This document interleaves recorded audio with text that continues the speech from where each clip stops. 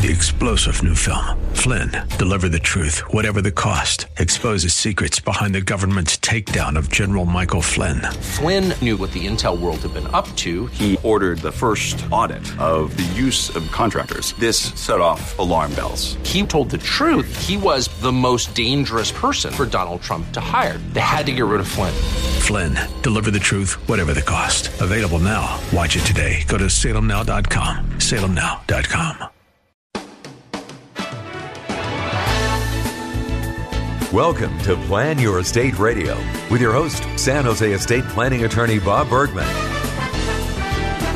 Bob's been practicing law for over 40 years and is certified by the State Bar of California as a legal specialist in estate planning, trust, and probate law. Bob is here to help you set your house in order with valuable insights you can use today to prepare a better tomorrow for your loved ones. And now your host for Plan Your Estate Radio, attorney Bob Bergman. Good afternoon, Bay Area. This is your host, estate planning attorney Bob Bergman, broadcasting from the Death Warmed Over studio in San Jose, California, where I am feeling like death warmed over. If you've ever had that feeling, you know kind of what I'm going through right now. Last night was a very difficult night. Lots of coughing. Lots of things coughed up and everything else. So I clearly have, at very least, a bad cold. And I have almost no energy right now. And so if you're expecting some kind of top 40 DJ on the show today, that's not going to happen. I don't do top 40. It's never been my thing. I may cough occasionally because I am experiencing an increase in coughing, but we're going to power on through. Now, last Friday, I talked about whether or not I was going to do some more of my estate planning workshops. And as it turns out, I absolutely am. I have scheduled 3 estate planning workshops in my office, and it's going to be here the last week of this month on Wednesday. Let's look at the date here so I get it absolutely right. Wednesday, December 28th, 3 workshops at 9:30, 11 o'clock, and 1 o'clock p.m. And they're hour workshops. They follow the format of the workshops I've been doing the last several months, going over planning priorities for estate planning. People are already registering for the workshops. To keep it real, each workshop only has room for 12 people to attend. So I'm doing 3 workshops to give a lucky 36 people the opportunity to attend and come and hear me speak and also do some analysis for estate planning for themselves and for their families. To register, couldn't be easier. Go to my website at lawbob.com and click on the link at the top for seminars and workshops. It will take you to a page that gives a detailed description of the workshop. And then there will be 3 buttons on the page. Each button is assigned specifically to one of the start times. So select the start time you want, click on that button. You can register more than one person. If you want to come with a spouse or partner or with a group from your retirement community or bringing maybe your children who are teachers because they're off, bringing them in, you can register for more than one spot by registering there. Just indicate how many you want, and as long as there are enough available for that time, you'll be able to get the tickets to come on that date and time.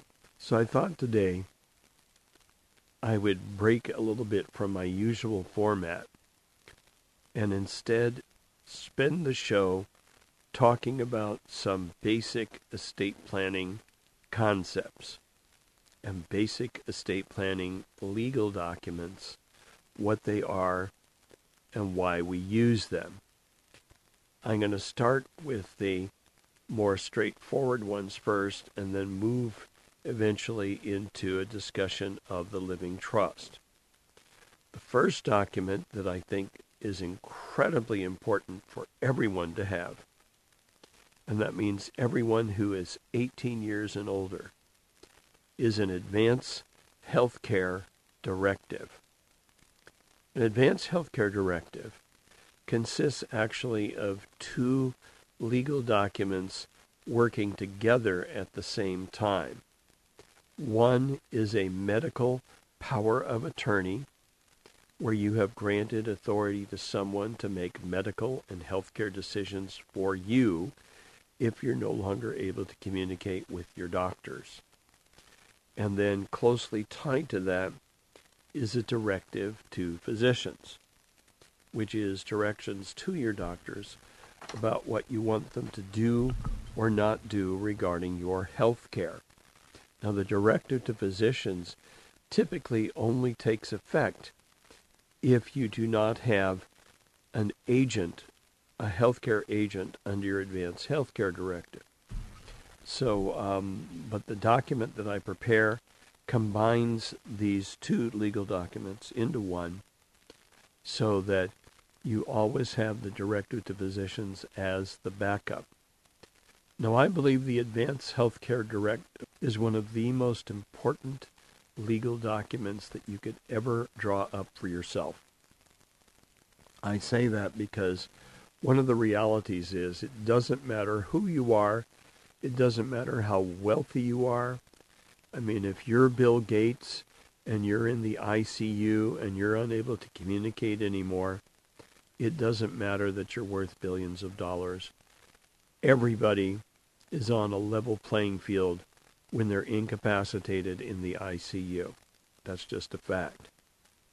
So making sure that you've given instructions for your health care when you can no longer direct it yourself becomes of critical importance.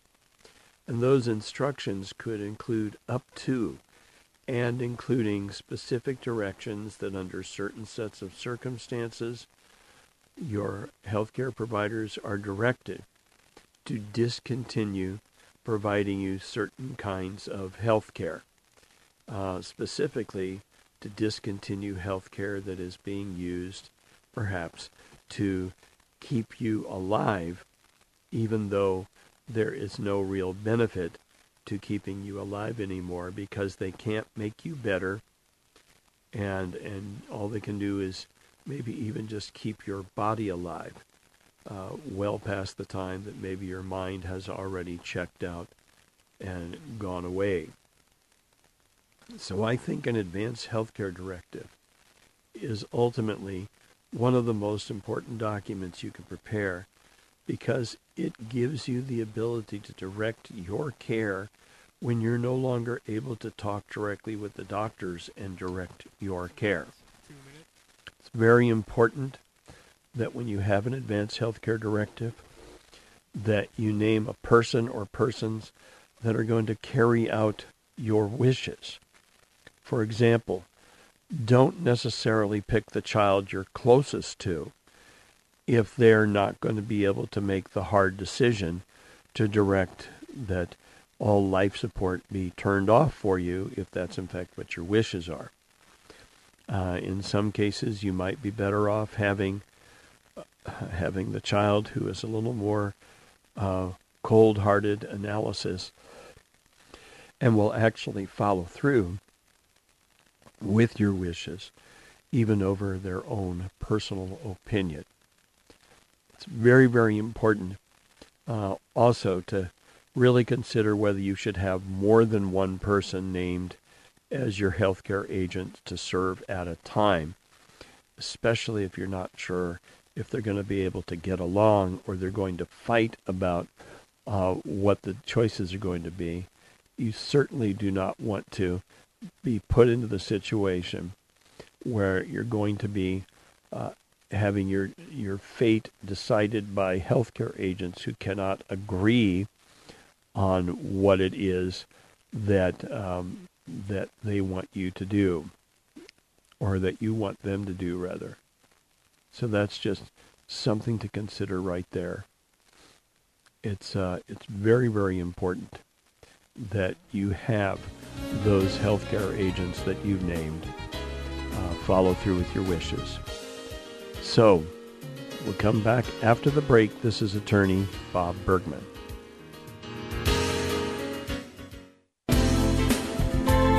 This is Plan Your Estate Radio with San Jose estate planning attorney Bob Bergman on AM 1220 KDOW. Welcome back. So in the second segment of the show today, I'm going to talk about another important legal document that we prepare as part of an estate plan, and that is the durable power of attorney.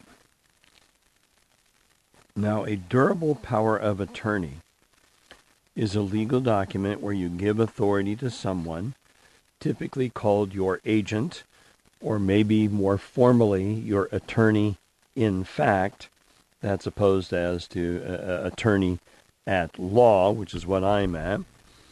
And the attorney in fact is given the authority to make financial decisions for you, to file your tax returns for you, also the authority to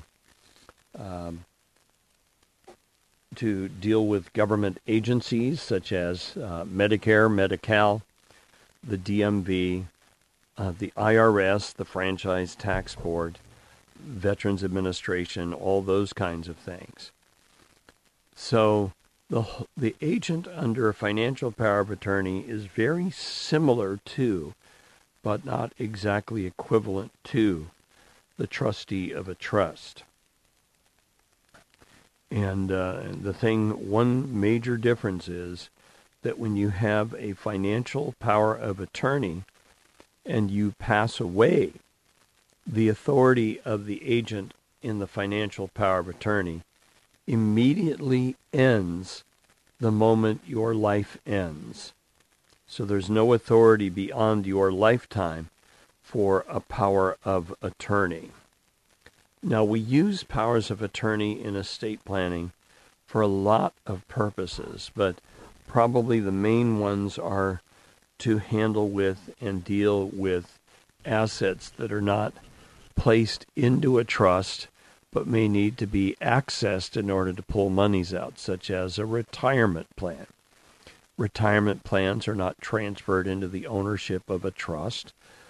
They cannot be transferred into the ownership of a trust while you're alive, because that would be considered a distribution of the plan while you're alive, which could be a very, very bad tax consequence for you if that were to happen.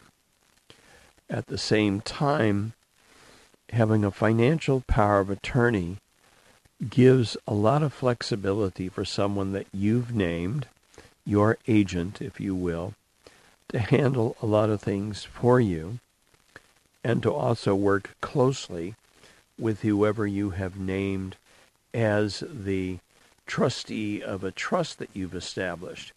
Now, it can be the same person.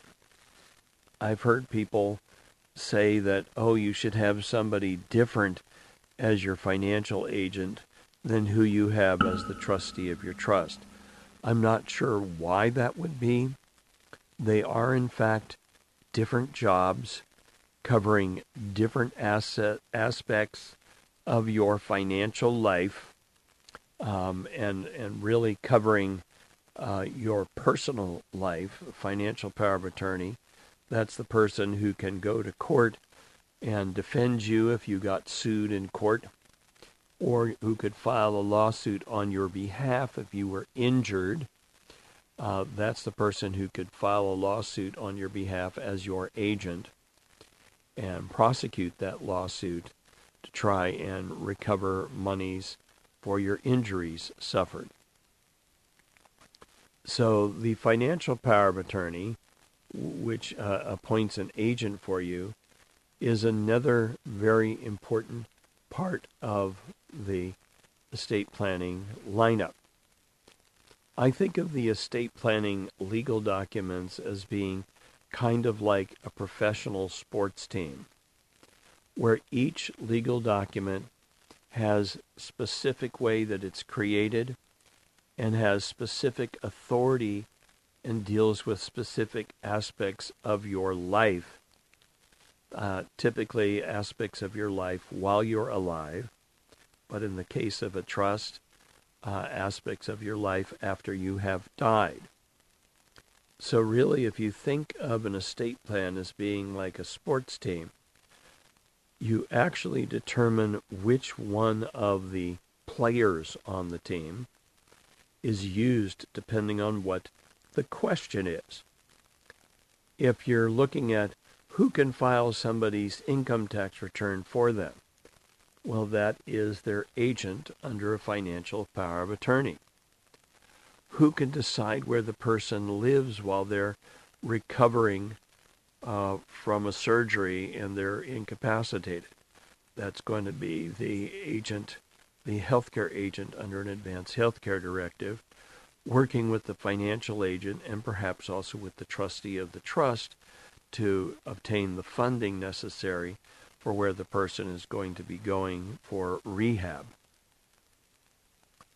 So just like sports plays will have certain players involved in every play and certain players involved only on certain types of plays, estate planning tools or estate planning members in an estate plan have different aspects of when they're used, and it depends completely on what you're trying to accomplish at any given time. Now, there's another document that is typically prepared with an estate plan, and I know people are sometimes surprised to hear that we prepare a will when somebody has a trust that they prepared. People might say, well, why do we need a will? We set up a trust, we put everything in the trust. Well, the answer is sometimes things go wrong. Sometimes people acquire assets later in life and they neglect to title them properly into the ownership of their trust and then die, and lo and behold, there's an asset that should have been in the trust but wasn't in the trust. And now we have to figure out what to do to get it into the trust. Enter the special type of will called the pour-over will. And we call it the pour-over will. In fact, I explicitly call the wills I prepare in an estate plan pour-over will on the face of the will document itself, to emphasize that the purpose of the will is to take loose property in someone's name when they died and pick it up and pour it over into the trust that they had already established. Hence the term pour-over will. Kind of like, picking up a pitcher filled with water and then pouring the water into a bowl, with the bowl being the living trust ownership. Pour-over wills are very, very important to have because they can be clear evidence that someone intended property to end up in their trust. Just one piece of the evidence. In some counties, not many, but in some counties, that's sufficient evidence for a court to actually direct assets to be turned over to a trust after someone has died. That's not the case here in Santa Clara County. They need more evidence than just a pour-over will, but it certainly is a good start. So, pour-over will, very important and definitely a part of any kind of comprehensive estate plan. So we're coming up on the mid-show break.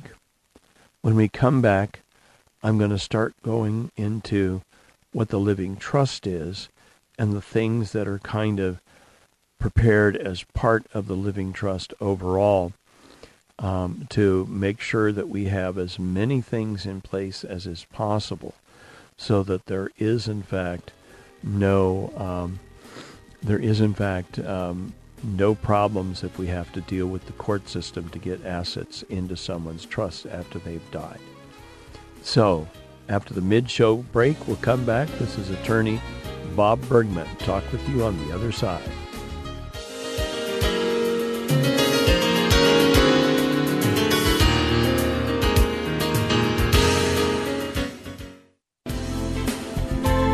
This is Plan Your Estate Radio with San Jose estate planning attorney Bob Bergman on AM 1220 KDOW.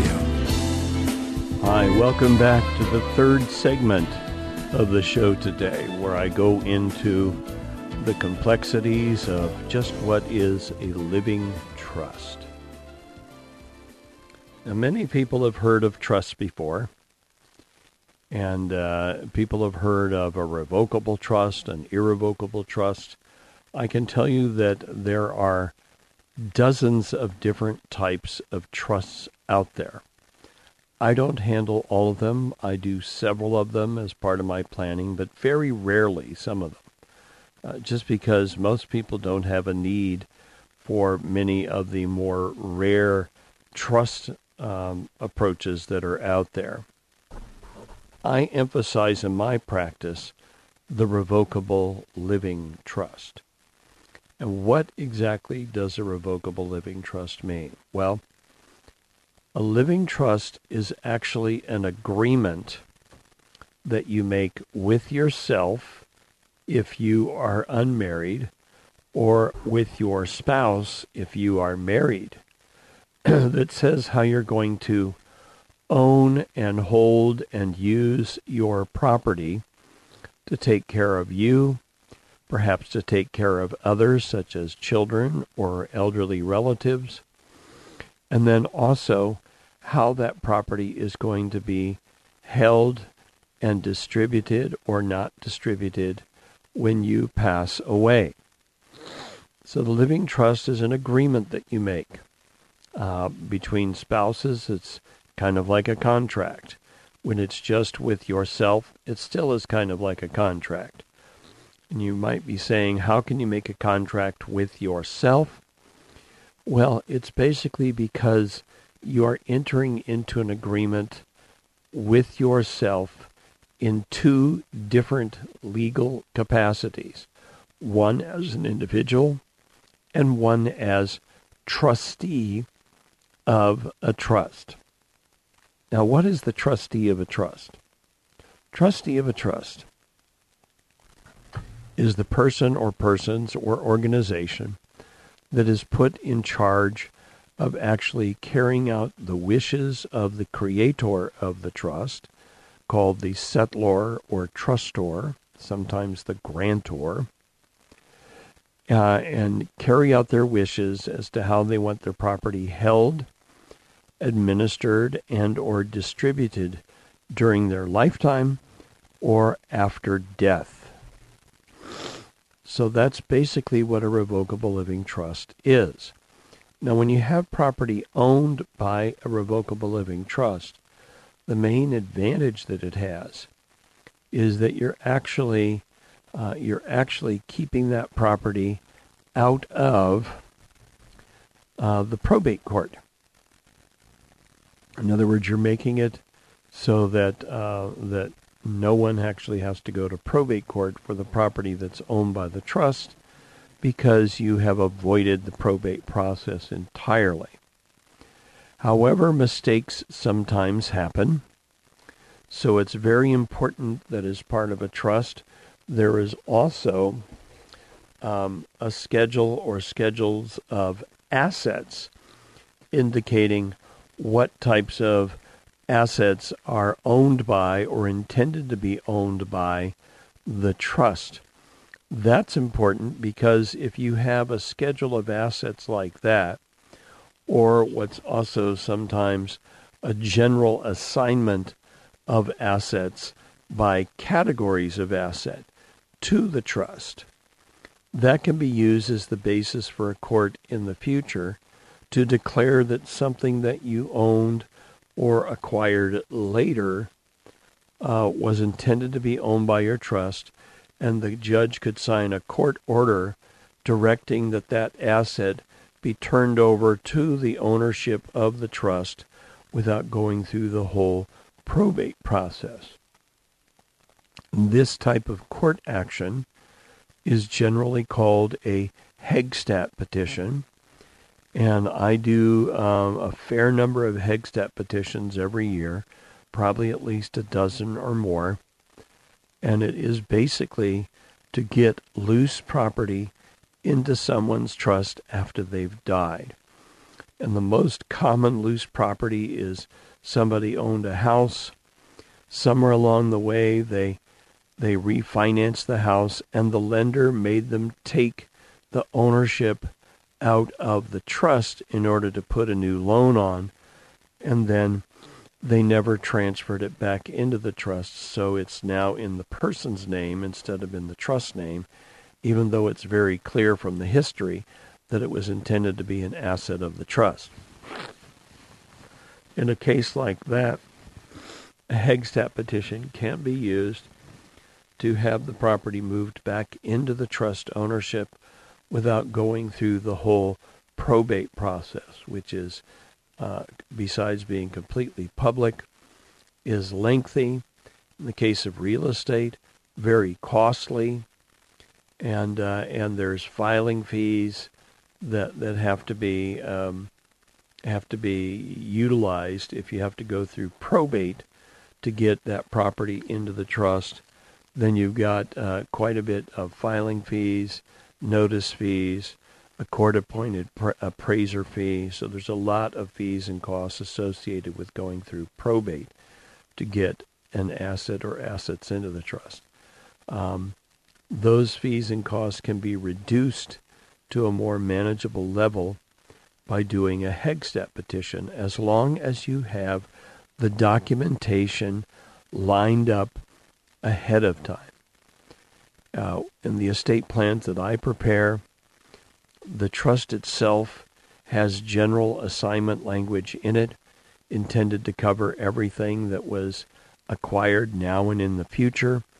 There's a general assignment of assets that goes into much more detail about categories of assets, including any retirement plan or life insurance where there was a failure of beneficiaries. By that I mean that the named beneficiary on that plan or that life insurance had already died, which would typically cause that plan to fall into the taxable probate estate of the person who was insured or the person who owned that retirement plan. And by having this language, that should be sufficient for a court to say, this problem was anticipated by the creator of the trust, and he specifically directed that if this were to happen, he intends that money or those monies to be owned by his trust, so we can just declare them part of the trust and we don't have to go through the whole probate process to get those monies into the trust. So that's kind of what I look at living trust planning for. It's for probate avoidance. When you take a trust that owns your property and you have a financial power of attorney to handle any assets in your individual name, such as retirement plans, where you might need to get funds out of the retirement plan for your care, and then health care, having an advanced health care directive, because you may need someone to make medical and health care decisions for you. When you add all of those documents together working as a team, you can basically avoid conservatorship as well. Conservatorship is a guardianship for an adult. Much like children who lose parents need a guardian appointed by the court to take care of them, maybe to take charge of whatever monies or property they've received. Well, the same thing can happen with an adult, only we call it a conservator here in California, not a guardian. But if we've done the proper pre-planning with proper legal documents, that are naming the people that are in charge of these various aspects of someone's financial and medical affairs.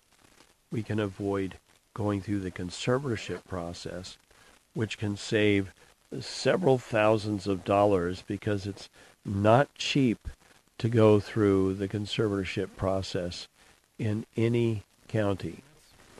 It is more expensive than people actually realize.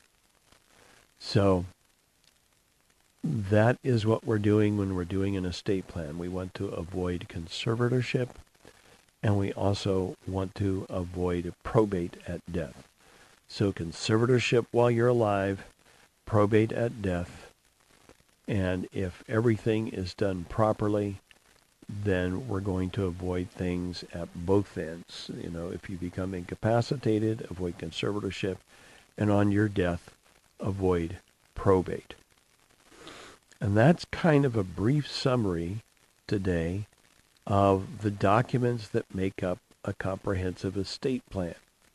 This is most of what I do as an attorney.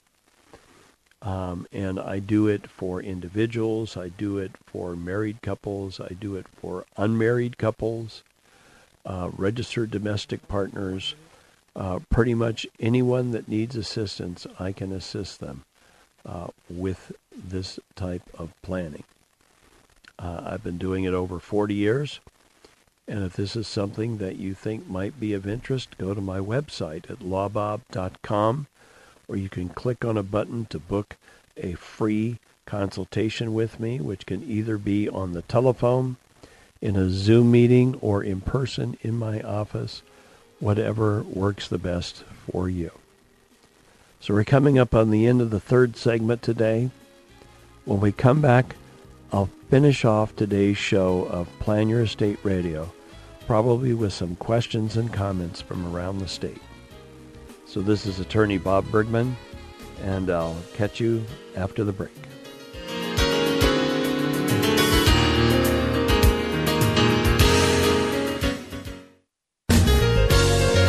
Now, back to Plan Your Estate Radio with Attorney Bob Bergman. Hi, welcome back. So, I'm going to close out the show today with some questions and comments from around the state of California, which is kind of my usual format for the show. And so let's dive right into that. Here's something out of Red Bluff, California. The person said, I'm currently in the final stages of a probate, which I've done myself. The heirs, which are my aunt and my mother, waive their rights of inheritance over to me so that I can keep my grandfather's home without selling it because it's very sentimental to us. And I covered all expenses as far as paid the mortgage, creditors, taxes, etc. When I place the final order, and if the judge grants it, will I then be able to transfer the home to me? Well, if the aunt and the mother filed disclaimers with the court saying that they didn't want to receive it, then that means presumably it could then be passed on to this person as the next in line of inheritance. But there's more information that would be needed to determine whether or not there is actually something that can be done to make sure that this actually passes to the person. I'm not so sure that just saying, well, the aunt and the mother have given up their claim, that may not necessarily accomplish anything. If the aunt had children, if there's other children of the mother, I don't really know.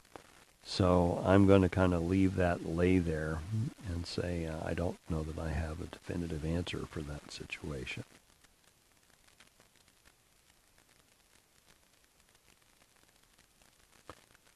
Okay.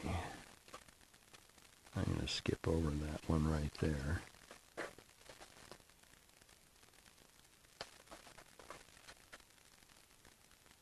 Okay. San Diego, California. My grandma wants to include me in her will again after being taken off. How does she do that?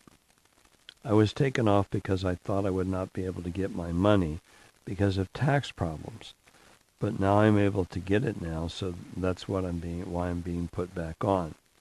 Well, Grandma can put you back on the same way that she had you on in the first place and took you off at a later time, by doing a new will and including you back. So I'm not sure. It seems like kind of a very simple question. You just kind of reverse what Grandma did last time. She can create a new will that includes this grandchild as to receive money or property. I'm, of course, assuming that Grandma is still legally competent and able to actually legally make a change to her estate plan. That's kind of the presumption here, that she still has her mental capacity to do that. But that would pretty much be how Grandma would do that. Okay, out of San Diego, California. I just got a copy of my uncle's trust, and it didn't have where it was included how much money I was getting. How do I find that out? How do I know how much I'm entitled to from a trust? Well, if there's not an explicit list of assets in the trust with values, then that's going to be dependent on valuing what the uncle owned and determining from the trust if you're getting a percentage of that. And really, it's a whole process right there to value things, determine the percentage, and then that will determine how much you're going to be getting from the trust. So that's pretty straightforward. I can't think of anything more straightforward than that. From Reedley, California. May a trustee distribute firearms to a person who she was previously told was prohibited from owning or possessing weapons? My response would be, first of all, the trustee should not be doing that. Okay, it says, trustee has already allowed prohibited persons to take possession of 12 firearms, and I have 3 left instead of having an FFL, that's a licensed firearms dealer, handle the transfer. Can we participate in the physical transfer? Isn't this all a felony? It could very well be a felony, and I would stay away from getting involved with that at all and advise the person they need to handle that transfer through a licensed firearms dealer. And the person may be a prohibited person to receive firearms, so you don't want to be giving firearms to a prohibited person, because that could then involve you in committing a felony as well. It's a very serious felony, giving firearms to someone who is not entitled to have them. Okay, well, that's it for the show today. Just a reminder, I do have workshops coming up on the 28th, which is a Wednesday at 9:30, 11 a.m., and 1 o'clock p.m. in the afternoon. You can go to lawbob.com and click on Seminars and Workshops for more information.